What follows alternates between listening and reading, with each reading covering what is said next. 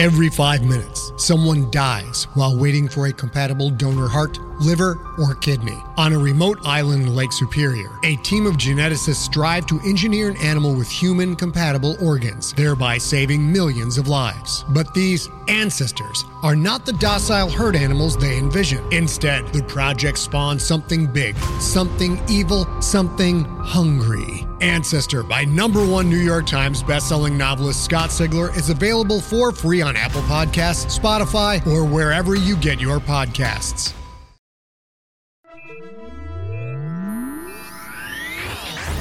Lightspeed. Hello, and welcome to the Lightspeed Magazine Story Podcast. I'm your host, Jim Freund. Lightspeed Magazine is edited by John Joseph Adams, and our podcast is produced by Skyboat Media. Today's story is The Drawstring Detective by Nick Hauser, narrated by Judy Young. This story is copyright 2014 by Nick Hauser. Nick Hauser's fiction has appeared in Year's Best Fantasy and Horror, Weird Tales, and many other publications. In 2012, he attended the Clarion West Writers' Workshop. His urban fantasy noir novella, Red Rover, is available for the Kindle. For a complete bibliography, free fiction, contact information, and some cartoons, please visit nickhauser.com. That's Nikhouser. Nick lives in the San Francisco Bay Area, and he's totally got your back in a fight. But for now, buckle up. We're going to Lightspeed. The Drawstring Detective by Nick Hauser. Read by Judy Young. The drawstring detective is heavier than he appears. When Shar picks him up off the shelf, she almost drops him. He is a foot tall and made entirely of tin. He is dressed in charcoal-colored slacks, a white shirt and black tie, a black greatcoat, loafers, and a bowler hat, all of which are also made of tin. White gloves hold a folded umbrella. A small, tightly curled mustache stands in place of a mouth. His eyes are blue and half closed. His paint is faded and chipped in places. How old is he? He's heavy, Shar tells the man behind the counter of the conspicuously bigger on the inside antique shop. The man behind the counter tells people to call him Azim Abdulaziz, but everyone knows that his real name is Jeff. What nobody knows is that Jeff's real first name is the smell of burning saffron, and that his real last name is the creases in your fingers when you've been in the bathtub too long. He's a pain in the ass is what he is. Azim, Jeff, the creases in your fingers when you've been in the bathtub too long, replies, with a fake-sounding foreign accent. It sounds fake because nobody knows what a Sumerian accent sounds like. Shar turns the drawstring detective over. Molded into the underside of his left loafer are the words, "Made in Albuquerque." A small tin ring is affixed to the drawstring detective's back between the shoulder blades. It looks uncomfortable. Shar is about to pull the ring when she spies a tag stuck to it which reads, "Do not pull string," in small, tight handwritten script. Shar fingers the ring, wondering what the drawstring detective's voice sounds like. She wonders what it would say if she was the kind of person who willfully ignored adamant handwritten instructions. She weighs the doll in her hand, knowing that she ought to look at rings. Shar's wedding ring has been missing for 2 weeks, since the night she got carjacked by a tornado. Her husband, Brad, says it's stupid to tell people that a tornado stole her car. Shar's response is that the tornado threatened her when her car stalled at a stoplight, and that she had to run and hide under an overpass, at which point the tornado fled the scene with her car. So what would you call it? The ring was her mother's, and her grandmother's before her. 50 years ago, Shar's grandfather came to the conspicuously bigger on the inside antique shop because he had no money, and it was said that Azim, come Jeff the creases in your fingers when you've been in the bathtub too long, traded in many things, and that he only accepted cash as a last resort. Shar wonders what her grandfather traded for such a beautiful ring. She wonders what she has that Azim come Jeff could want. Shar takes the drawstring detective to the front counter. Beneath the counter's glass surface, several dozen rings are displayed on velvet pillows. There are rings of gold encrusted with diamonds, topaz, garnets, rubies, and emeralds. There are rings of silver embedded with jade and lapis lazuli. There are rings made of twisted tinfoil, bent pipe cleaners, barbed wire, and maple sugar candy. The maple sugar candy ring is very tempting. "How much?" she asks Azim come Jeff. She sets the drawstring detective down on the counter. Every price tag in the shop says the same thing. Please inquire. "Are you sure you don't want a ring?" Azim come Jeff asks. "You keep looking at my rings." Shar, which is short for Charlotte, which she likes better, but which Brad says is an old lady name, looks at the drawstring detective with his bowler hat and his tightly curled mustache and his chipped paint. She thinks about Brad, how he insisted she go get a new ring so other guys wouldn't think she was available, because a fat butt was still a butt, according to Brad. "His tag says he's a detective," she says. "Can he find things that are lost?" Azim come Jeff takes a long look at Shar, as though her question is a strong drink that he must sip slowly. "That depends on what you're looking for," he says. "What do you want it for?" Shar says. "I want peace of mind."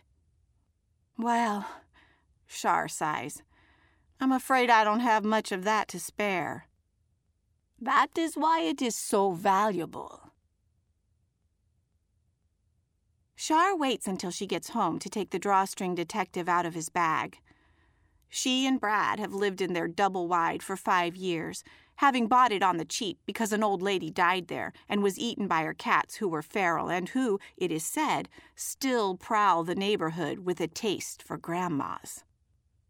Setting the drawstring detective on the kitchen counter next to the stack of frozen pizzas she bought for Brad, Shar takes a deep breath and pulls the ring on the tin toy's back.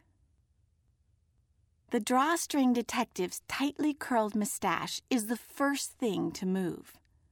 A twitch to the left, a twitch to the right, then a quick left, right, left.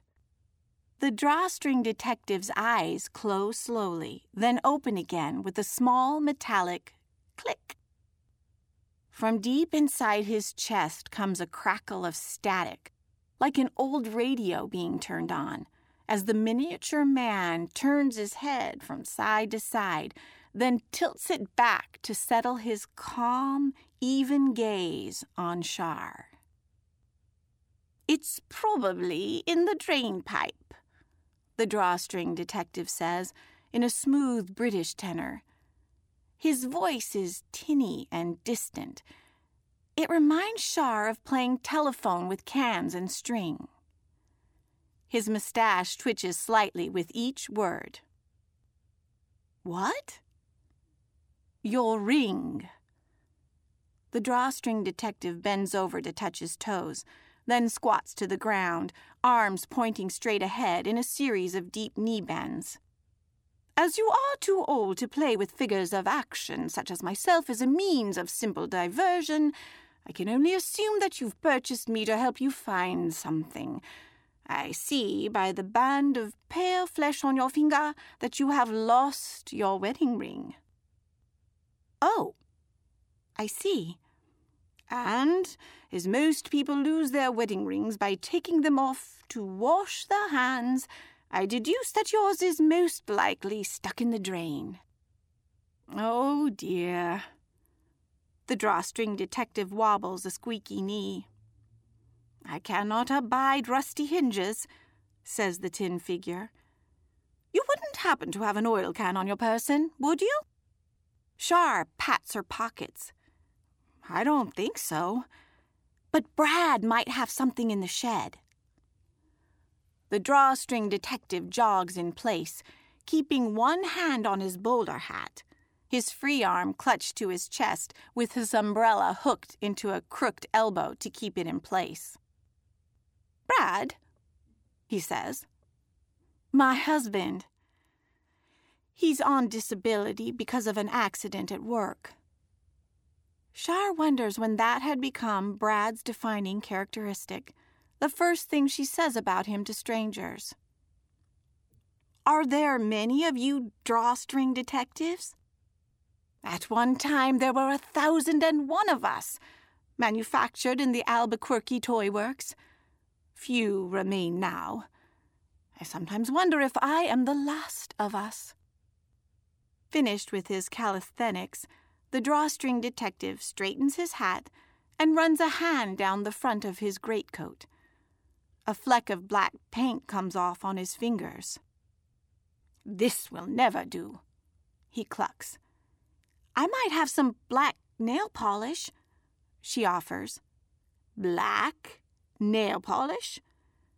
The drawstring detective gives Char an appraising look, which is impressive given the fact that he has no mouth and his eyebrows are painted on.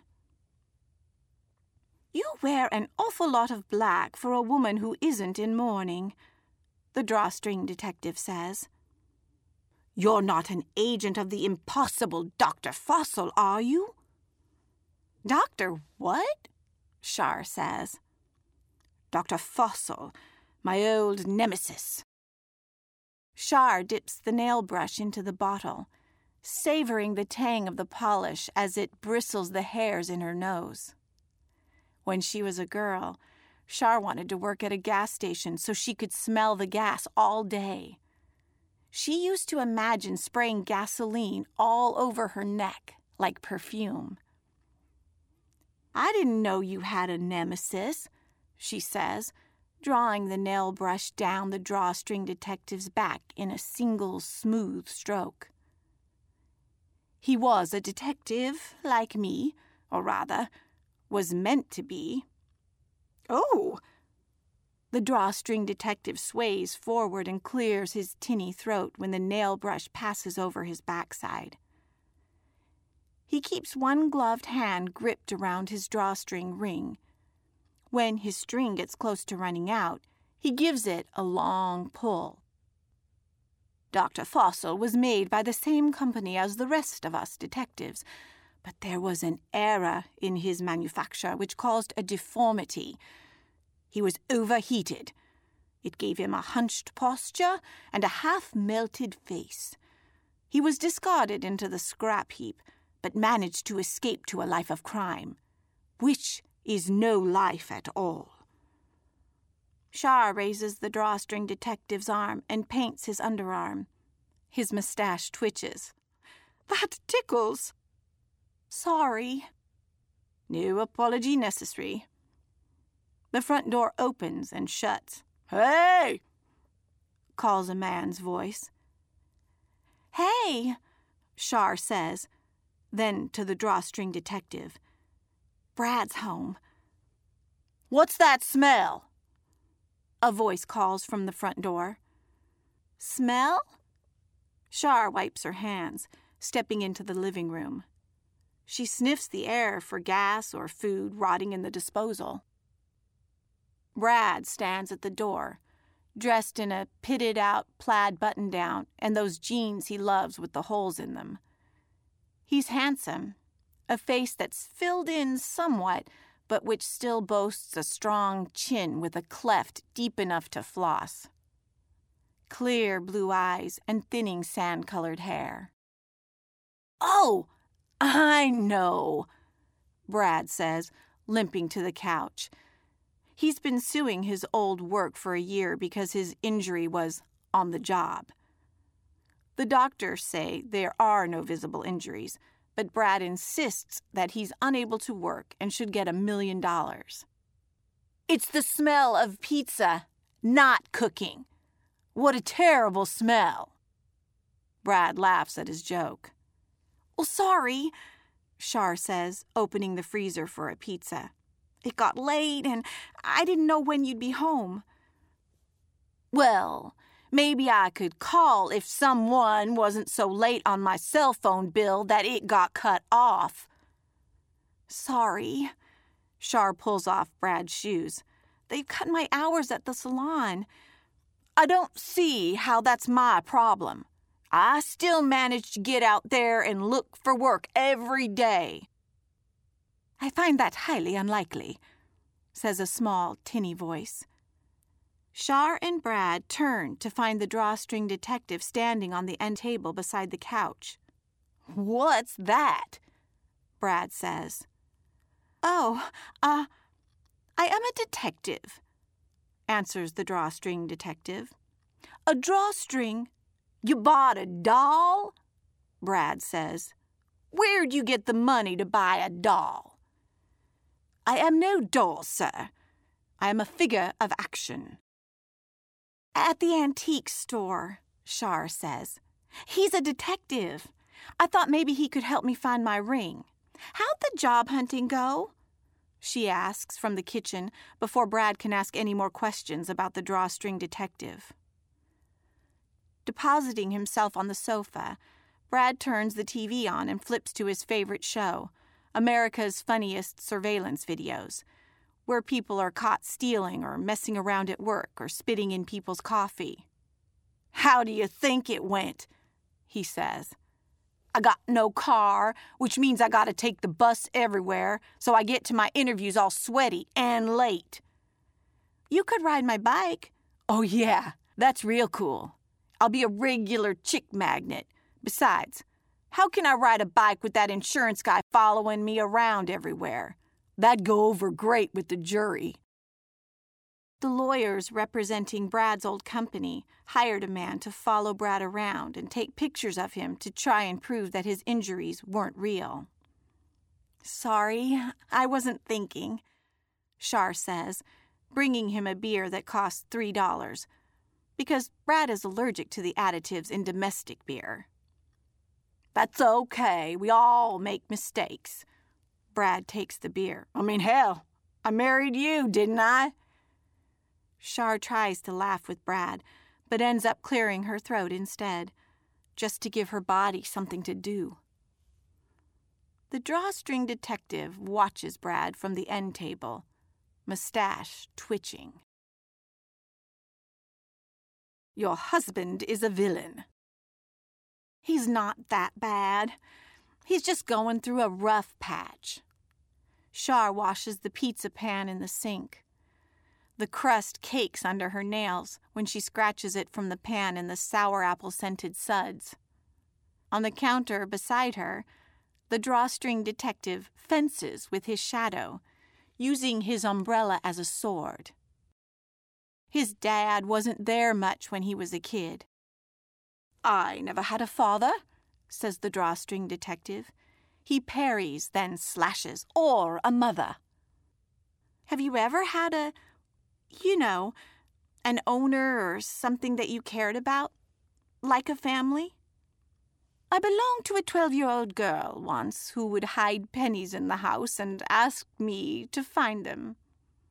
She was quite charmed by me, and I by her. We were very happy, until I happened upon some letters her mother had received from a man who was not the girl's father. What happened? The drawstring detective lunges at his shadow, pins it to the wall, then steps back, bows, and sheathes his umbrella in pantomime. Suffice to say, it was not the first time I'd escaped a rubbish bin, nor was it the last. Shar sets the pizza pan on the drying rack. I apologize for not offering to help wash your ovenware, the drawstring detective says. I have an aversion to water. Rust, you see. That's okay, says Char. I'm used to doing the chores.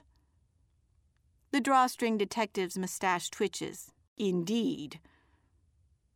In the living room, Brad laughs at a show about zoo animals attacking people. Do you ever get lonely? Char says. Particles of food shoot out of Brad's mouth when he laughs. She'll have to vacuum later. Or bugs. I abide, says the drawstring detective. Have you ever been, I don't know, in love? Can toys, figures of action, fall in love? The drawstring detective takes off his bowler hat. The brown paint of his hair has faded to show the shiny tin beneath. It looks like a bald patch. Char wonders if she should offer to repaint it, or if that would embarrass him. I did have a love once, he says. A great love, I dare say. What was her name? Daisy, he says. Was she a figure of action like you? She was a doll. The drawstring detective tilts back on his heels, staring at the linoleum counter beneath his feet as he worries the brim of his bowler. She had a music box instead of a voice box, so that when one pulled her string, she spoke in song. She was a perfect lady, elegant and refined, with porcelain skin and real human hair. The drawstring detective turns his hat in his hands, his eyes unfocused. She used to let me brush it. She was very expensive, far more so than me. She was Italian, handcrafted in Venice, one of a kind. I never knew what she saw in a mass-produced man such as myself. What happened to her? Char says. The silence that follows is so long that Char is about to check the detective's string to make sure it hasn't wound down when he speaks. She betrayed me.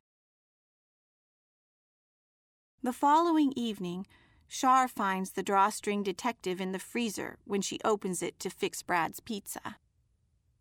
Like most days, it's been one of those days. At the salon, Char caught Angela taking a 20 out of Char's purse. Angela claimed to have seen the bill fall out of Char's purse and that she was just putting it back. When she got home, Char was about to tell Brad that she thought Angela may have stolen her grandmother's ring too, that maybe that's how it went missing. But instead, she asks what happened to his jeans, which are draped across the Formica dining table, covered in mud and torn from ankle to thigh. Oh my God, you should have seen it, Brad laughs. So I was out at the cat club, and you know how the parking lot is just like this gravel pit, right? And it was raining and... The cat club? Why'd you go there? Brad stops, sighs, rolls his eyes.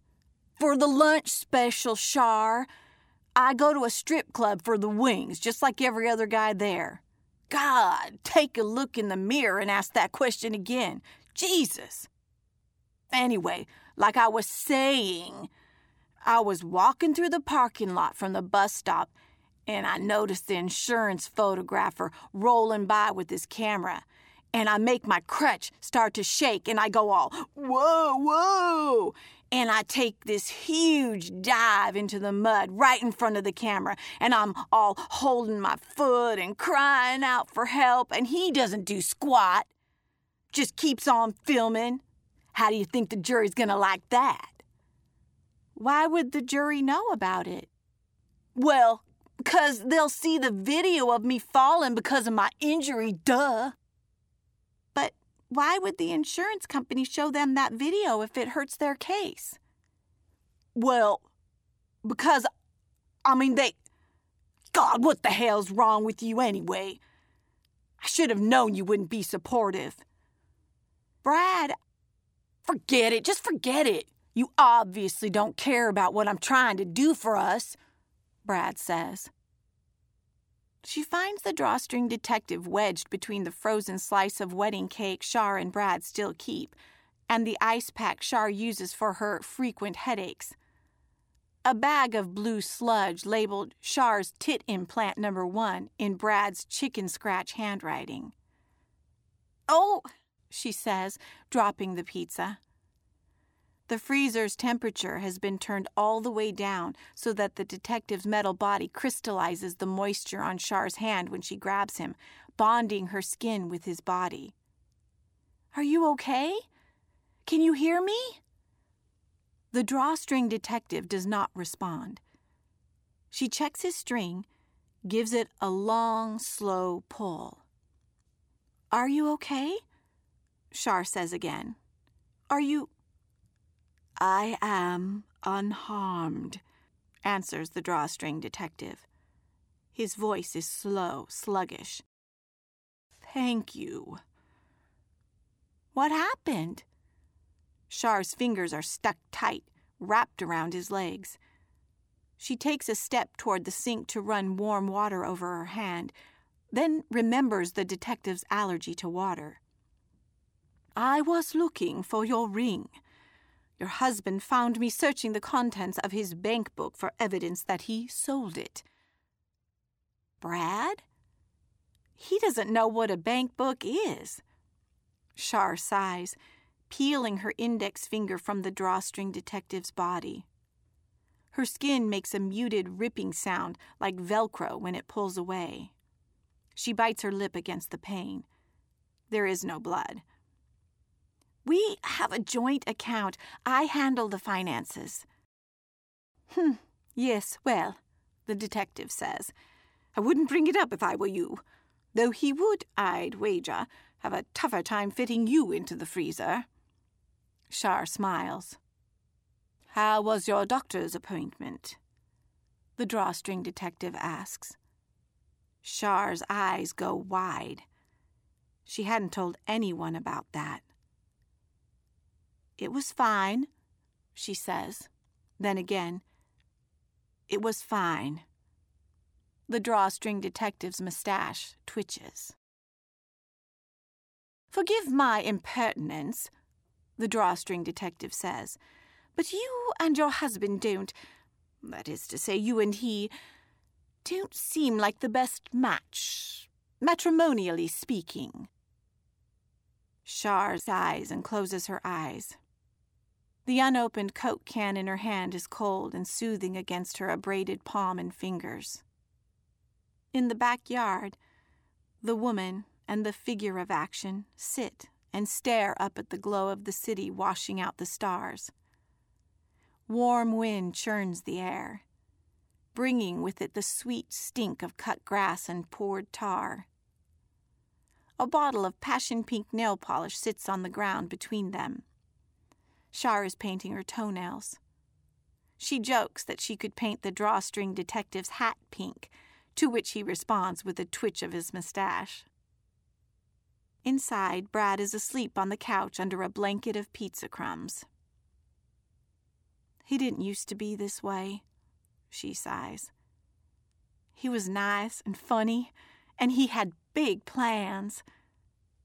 "What happened?" Shar shrugs. "Life happened." She takes a sip of Coke. "He's not a bad person. He means well," she says. What her mother would have called a "who are you trying to convince" moment. A water bug lands on the table.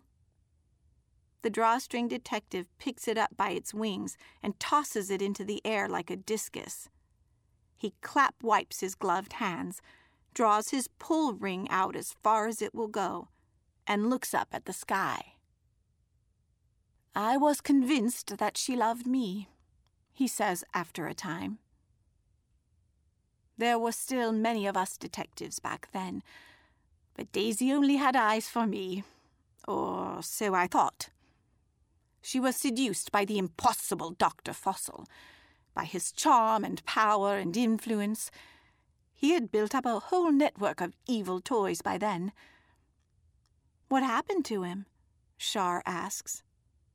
My final confrontation with Fossil was in the Albuquerque Toy Works. He had returned there to manufacture an army of drawstring detectives, to be twisted like himself, warped into doing his bidding. Fossil had kidnapped Daisy and taken her there. At least, that's what Fossil's meticulously planted clues had led me to believe. The drawstring detective's voice fades. He removes his bowler hat, stares into it as though into a well. I got the better of Fossil, but Daisy got the better of me. His eyes slowly shut, then click open. A tinny crackle marks the clearing of his throat. She pushed both Fossil and myself over the rim of a great crucible filled with molten tin, intent on keeping Fossil's miniature mechanical militia for her own dark deeds. I managed to save myself, which is more than I can say for Fossil, who, in his death throes, spilled the molten material across the factory floor, destroying the autonomous army and much of the toy works in the fire. For days, I searched the ruins for some sign of Daisy. Shar pops the top of a second Coke can and takes a long sip. She wishes she could offer some to the Tin Man. The drawstring detective's mustache twitches. If it isn't too impertinent a question, may I ask how much I cost? Shar smiles. You were very expensive, she says. The drawstring detective straightens his posture and puts his hat back on at a jaunty angle, mustache twitching. The drawstring detective is in the bathroom, coloring the top of his head with a brown magic marker when Shar enters without knocking. Oh, she says, backing quickly out the door. The drawstring detective jumps to attention and drops the marker, tries to catch it as it falls into the sink. I'm sorry, I didn't know. I should have knocked. No apology necessary. The drawstring detective fumbles for his bowler hat. He puts it on sideways, then straightens it. I didn't realize anyone was home. I had to take off early because of a doctor's appointment. Shar looks over her shoulder. Where's Brad? I believe he went out with someone. Someone? He received a phone call from a woman, then left soon after. Oh, says Shar. Okay. I guess I better get a pizza in the oven. You don't sound surprised. No, I guess I'm not. I mean, I kind of figured. Her voice trails off. Shar wonders what kind of woman would have an affair with a man who had to take the bus to meet her because he wasn't allowed to drive. He always had a thing for Angela. You know who it is. You must be a very good detective in your own right. You don't have to be, Shar says, then stares at nothing for a few moments before she tries on a smile. You know the marker you were using is washable. If you get the ink wet, it'll come right off. I have a brown Sharpie you could use. Ah, yes, well, the drawstring detective clears his throat. I'll certainly bear that in mind. Shar walks back into the living room, calls over her shoulder, her voice too cheery. So, did you find my ring yet? Not yet, the drawstring detective says, following her. However, during the course of today's investigation, I did uncover $3.42 in loose change, a remote control for a brand of television which is no longer made, 3 unpaid cell phone bills dated 2 years ago, and a disturbing number of fingernail clippings hidden in a TV guide. In fact, oh my word! The drawstring detective's eyes click shut as Shar takes off her shirt and unhooks her bra. Mustache twitching, the detective spins on his tin heels in a quick about-face. It's okay, says Shar. It most certainly is not. I may be tin, but I am still a gentleman." Arms spread like wings, Shar falls back onto the bed and stares at the ceiling. A tinny crackle denotes the drawstring detective clearing his throat. "Madam?" the drawstring detective says, eyes still shut. "What's up?" "Does Brad know about the cancer?" Shar and the drawstring detective do many things together. At the beach, the drawstring detective buries himself in the sand so that Shar must find him with her grandfather's old metal detector. At the movies, the drawstring detective gets in for free when he hides in her purse. At the park, they go for walks and talk about the mysteries the drawstring detective has solved, and about how romantic Brad was when he and Shar first met. They do not talk about Daisy or Angela or doctors. "Okay," Shar says. "You can open your eyes." The drawstring detective's eyes open with their familiar click. "Do you like her?" Shar bites the bottom half of her smile and rests a hand on the roof of Barbie's dream house. The glossy paint is smooth under her fingers. It smells of plastic and new. Barbie is seated on the sofa in a bikini. Her name is Barbie. The drawstring detective's mustache twitches. "Is Barbie a prostitute?" "What? No, of course not. Really? Is this dream house not one of ill repute?" No, it's nothing like that." The drawstring detective lowers his head to avert his gaze with the brim of his hat. "Forgive me. I'm not sure I understand. Why is she dressed as a fallen woman? Is it a costume?" "It's just a swimsuit. She's just a toy like you." Shar realizes her mistake before she says it, but not in time to stop herself. The drawstring detective clears his tinny throat. He removes his bowler hat and polishes it with the sleeve of his greatcoat. "I'm sorry," Shar says. "I didn't mean—" "Quite all right," the drawstring detective says. "No offense taken. No apology necessary." "Wait!" With a clap of her hands, Shar is already digging through the toy store bag she snuck past Brad, who hasn't left the sofa in 3 days. "I've got it!" She picks Barbie up and peels off her bathing suit. The drawstring detective gasps, mustache twitching furiously, his bowler hat pulled sharply over his face, beneath which he mumbles words like irregular and impropriety. "What do you think?" Shar says after a minute. The drawstring detective removes his bowler and peers over its brim. He says. Then a second time, quite fetching." The drawstring detective paces a circle around Winter Wonderland Barbie, her slender figure draped head to toe in a great shapeless poof of fake pink fur. "Lovely, really." When the drawstring detective looks up at Barbie's smile, he must hold his hat to keep it from falling off. "Something of an Amazon, eh, what?" The drawstring detective finds her in the bathroom. Shar's head hangs between her shoulders, elbows on her knees, hair obscuring her features. He knocks on the door with the handle of his umbrella. When he receives no answer, he nudges it open. "Hello?" "I don't understand what I did wrong," Shar says.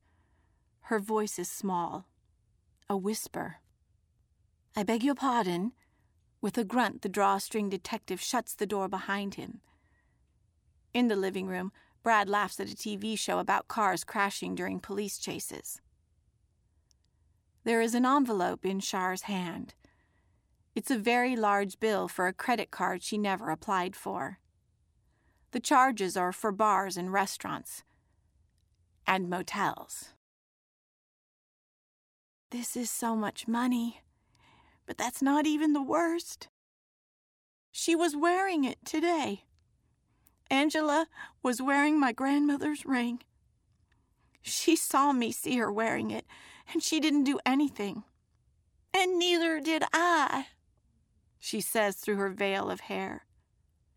I did everything for him. I tried so hard to be good. I mean, Angela, really? She's just so... I tried so hard to lose weight and wear makeup and look at magazines to see how women on TV do their hair. The drawstring detective holds his hat in his hands. If you don't mind my saying, a farmer can wear a 3-piece suit to spread fertilizer, but it doesn't change the fact that I'm shoveling shit, Shar finishes. But he's all I have. I gave up everything for him. Not that the world was my oyster or anything, but still.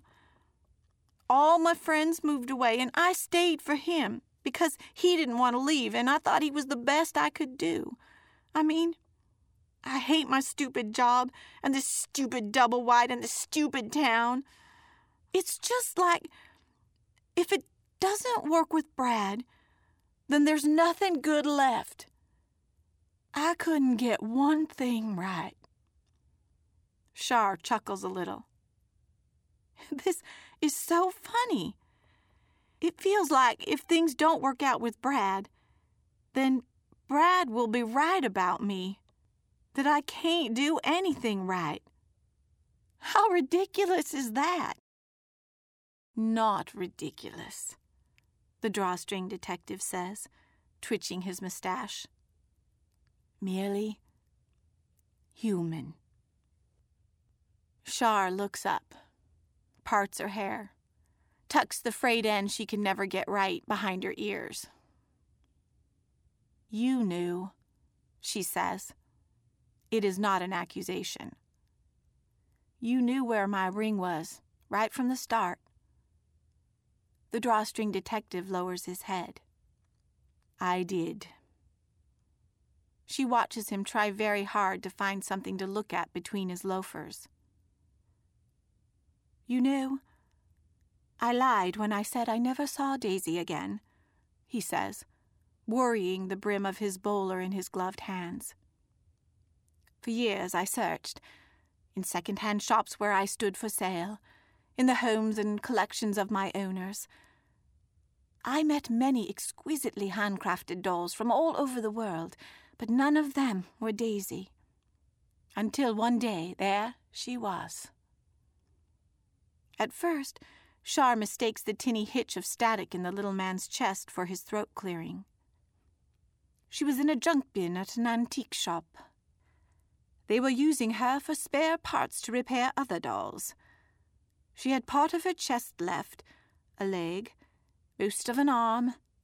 They had taken her hair. The drawstring detective takes a deep breath. Her gearbox was rusted. She could not speak. But she did not have to. I knew from her eyes. Even then she had the most beautiful emerald eyes. What she was asking of me. The drawstring detective looks up at Shar. He is holding his hat so tight. I cut her string, he says. I was going to cut mine as well, but I must have lost track of time, because the next thing I knew, I was here, and you had pulled my string. I don't know how long I was in the antique shop before you took me home, but it feels like a long time. It feels like a very long time. Shar reaches down, takes the drawstring detective's hat from his hands, and puts it on his head. Thank you, she says. I did nothing. You are still without your ring. That's not what was missing. The drawstring detective sighs, a certain surrender in his posture, an attempt at a smile. At your service. She's almost packed when Brad gets home. "What's this?" Brad says when he sees Char's suitcase. "Where do you think you're going?" "I'm not going anywhere," Char says after a long breath. "You can keep the suitcase. Just go." Brad snorts a laugh, but cannot hide the fear that fills his eyes. "What are you Angela?" Char says, "Seriously? Angela?" Brad's fear burns away in a flash, leaves anger in its ashes. "What?" Brad paints the air in front of Char with his hand, like she's something he splashed onto a canvas. "You think all this is enough for a man like me? I settled for you. You know that, right?" Char bites her cheeks. "I only stayed with you because I felt sorry for you," Brad says. He grabs the suitcase, opens it, dumps out his carefully packed clothes and toiletries. "I'm not going anywhere." Brad storms down the hall to their bedroom, where he pulls Char's drawers out of her grandmother's bureau. He upends the drawers onto the open suitcase, forming a small mountain of clothes. "You remember when I gave you this?" He holds up a cheap violet nightgown with tassels on the breasts. Char always hated it. "Do you even remember when you could still fit in this thing?" Brad takes the nightgown and tears it down the center by its seam. He pulls a sundress out of a drawer that belonged to Char's mother. She tries to take it from him. "Stop," she says. "Please don't." She reaches for the sundress. Brad tries to push her away. His elbow catches her in the hollow of her throat instead. Char folds in half, tries to swallow the fist of pain that has suddenly filled her throat. She can't breathe. She leans onto their bed with a choked gargle. "Hey, I didn't mean," Brad says, his voice small, shaky. "I'm sorry. I didn't. Come on. I know you're faking. Seriously, stop messing around." He takes a step toward his wife, then cries out in pain as one of his legs buckles beneath him. From the bed, Char watches her husband crumble to the floor. She sips at the air like it's too hot to drink, seeing stars. "Do not touch her, rogue." The drawstring detective stands on Brad's chest. The black tip of his umbrella is missing, exposing the sharp end of a screw. The screw is covered in blood, as is the Achilles tendon of Brad's left foot. The drawstring detective removes his hat and tosses it on the floor. His mustache twitches. "You will leave this house at once and never return." Brad grunts a reply. He snatches the tin figure from his chest, only to drop him again when the drawstring detective punctures the meat of Brad's hand several times in rapid succession with the sharp end of the umbrella. Howling, Brad kicks his pint-sized adversary aside, sucking on his hand, limping. The drawstring detective rights himself on the carpet. "I say again, blackguard, leave this place." "Screw you!" Brad lunges at the drawstring detective. "Poor choice of words." The tin figure is too quick by half, leaping aside to drive the screw-tipped umbrella into Brad's heel. The flailing man crashes into the wall, where his head leaves a dent as he goes limp and slumps to the floor. The drawstring detective takes a cautious step toward the giant. It is his undoing. "I'm sorry you had to see that, madam. Cat quick!" Brad snatches the drawstring detective off the floor, pinning the figure's arms at his sides. Brad lurches upright and shuffles out the bedroom door. When she can draw enough air to move, Char is on her feet, pursuing him.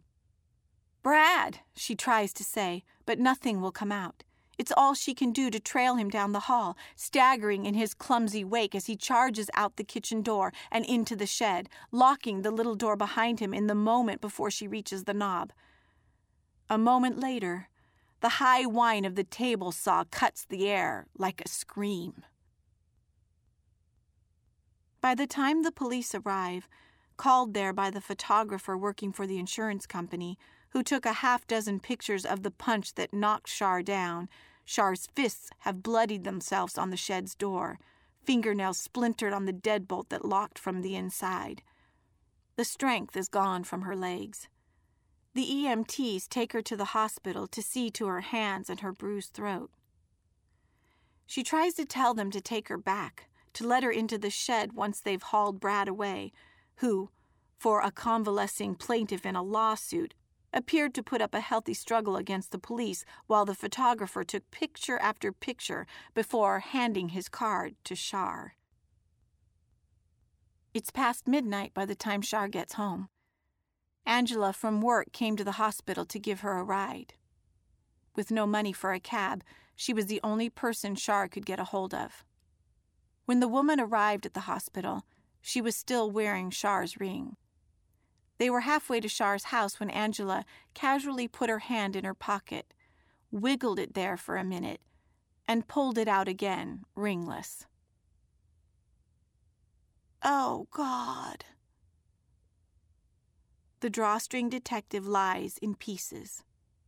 A leg here, an arm there, a head and torso. The tools of his dismantling are scattered across the work table. A hammer, an electric sander, a cutting torch. His hat is gone, which is somehow the worst. By some miracle, one of the drawstring detective's arms is still attached to his body. The hand still holds his drawstring's pull ring. His mustache twitches endlessly. The drawstring detective's single remaining eye clicks closed when it sees Shar, then opens again. It'll be okay, Shar says, gathering his parts with slow, shaking fingers. She speaks in hitches and half-sobs. "I'll take you back to the antique shop, and they'll fix you." When he speaks, the drawstring detective's voice is choked with static. "Wait. Stop." Shar stops, clutching her fingers and grinding her teeth against the words she knows will come. "Please," the drawstring detective says. "Cut my string." "No," Shar whimpers. "I can't. I am broken. You're my friend. That is why you must. But, please." Shar deflates. She casts her gaze about the work table and finds a pair of industrial cutting shears. Its blades are covered in tin splinters and flecks of black paint. Slowly, gently, she takes the pull ring from the drawstring detective's hand. He rests his hand on her thumb. She cuts the string and allows it to slip slowly through her fingers. "Wait," she says. "Oh, wait!" She looks around, frantic, searching the workbench, the floor. She finds his bowler hat crushed beneath a chair leg. She raises the drawstring detective's head and puts it on his glossy brown pate. The string is almost gone. "Thank you," he says. "At your service," she says. His mustache twitches in what might be a smile, until it doesn't. The Curiously Bigger on the Inside antique shop keeps unusual hours. Shar shouldn't be surprised that Azim Jeff is still behind the counter when she knocks on the storefront door after midnight. "Are you still open?" she calls through the glass door, thinking maybe he forgot to lock up and then forgot to go home. Coming around from behind the counter, Azim Jeff taps the store hours sign with his finger. The sign reads that they don't close until too late o'clock. He opens the door a crack. "Is it?" Charlotte starts to ask. "Too late?" "Almost, but not quite," Azim Jeff says, opening the door wide. "If my wife had her way, it would never be too late. But that's a woman for you." Can you fix him? She lays the pieces of the Drawstring detective on the counter beside a book called The Laws of Thermodynamics. That depends on what's broken. Everything, Charlotte sputters near panic. He's in a million Azim Jeff puts a box on the counter. It's filled with doll pieces, arms and legs and feet, articles of doll clothes. He's not so bad off. I made him out of spare parts anyway. Wait, what? You made him? Of course. You see on the foot? Made in Albuquerque? I put that there. A joke, you see? Azim Jeff fishes through his box of spare doll parts and pulls out a right hand, a left foot, a hat. Wait, Charlotte says. So he didn't... What about all the things he said? About Dr. Fossil and the Italian doll who betrayed him? The what now? He told me... Charlotte's words turn to smoke in her mouth as she watches Azim Jeff reassemble the tin figure from pieces in the spare parts box. Finally, he opens the Drawstring detective's chest cavity. It's empty. No gears, no voice box, just a coil of yellowed string. He holds up the string. You want me to put a new ring on this? I mean, it still won't do anything, but I always thought it added a certain authenticity. Charlotte doesn't know what to say. She feels like somebody cut her own string. No, she says at last. That's okay. She moves a hand through her hair. What do I owe you? What have you got? Just this, she says, gesturing to the tin figure of action. Then take it, says Azim Jeff. On the house. Charlotte says thank you, or thinks she says it. She isn't sure of anything when she takes the Drawstring detective and walks stiffly toward the door, as though her own joints need oiling. Take care of him, says Azim Jeff before the door closes behind Charlotte. And whatever you do, don't call him a doll. He hates that. Charlotte stops, overcome by the sudden feeling that if she turns around, the curiously bigger on the inside antique shop will no longer be there. She turns, slowly, and glances over her shoulder. Azim Jeff stands behind the counter, smelling his armpit. Charlotte gets into her car.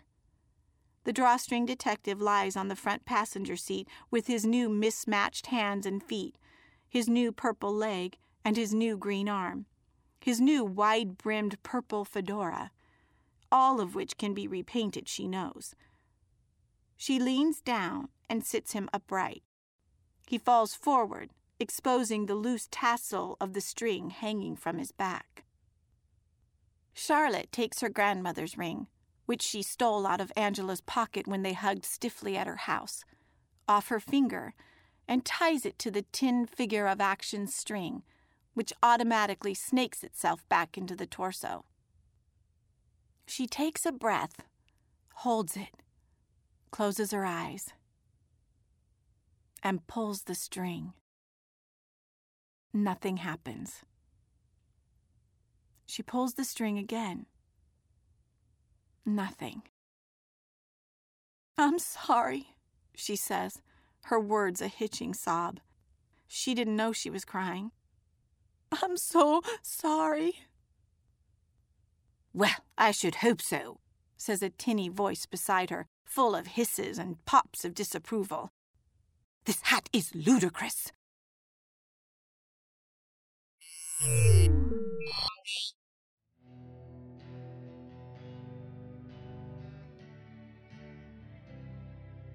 Welcome back. You have been listening to Judy Young reading The Drawstring Detective by Nick Hauser.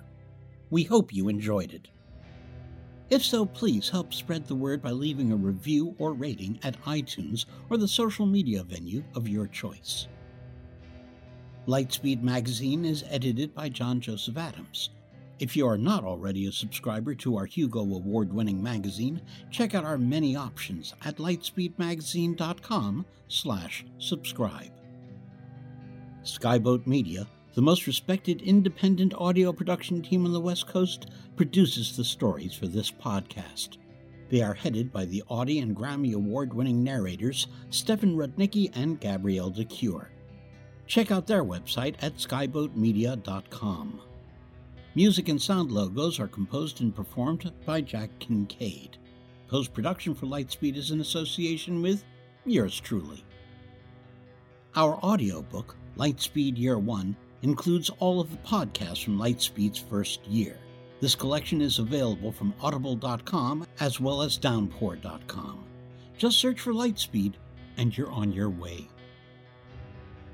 Our podcast this week is sponsored by our friends at digital publisher Open Road Integrated Media. Open Road creates connections between authors and their audiences by marketing its ebooks through a new proprietary online platform which uses premium video content and social media.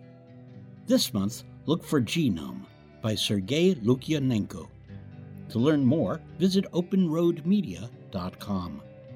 By the way, you can read an excerpt from Genome in our December 2014 ebook edition. This podcast is copyright 2014 by Lightspeed Magazine. Thanks for listening. That's all for now. See you on the Bitstream. I'm Jim Freund, wishing you cheers from all of us at Lightspeed.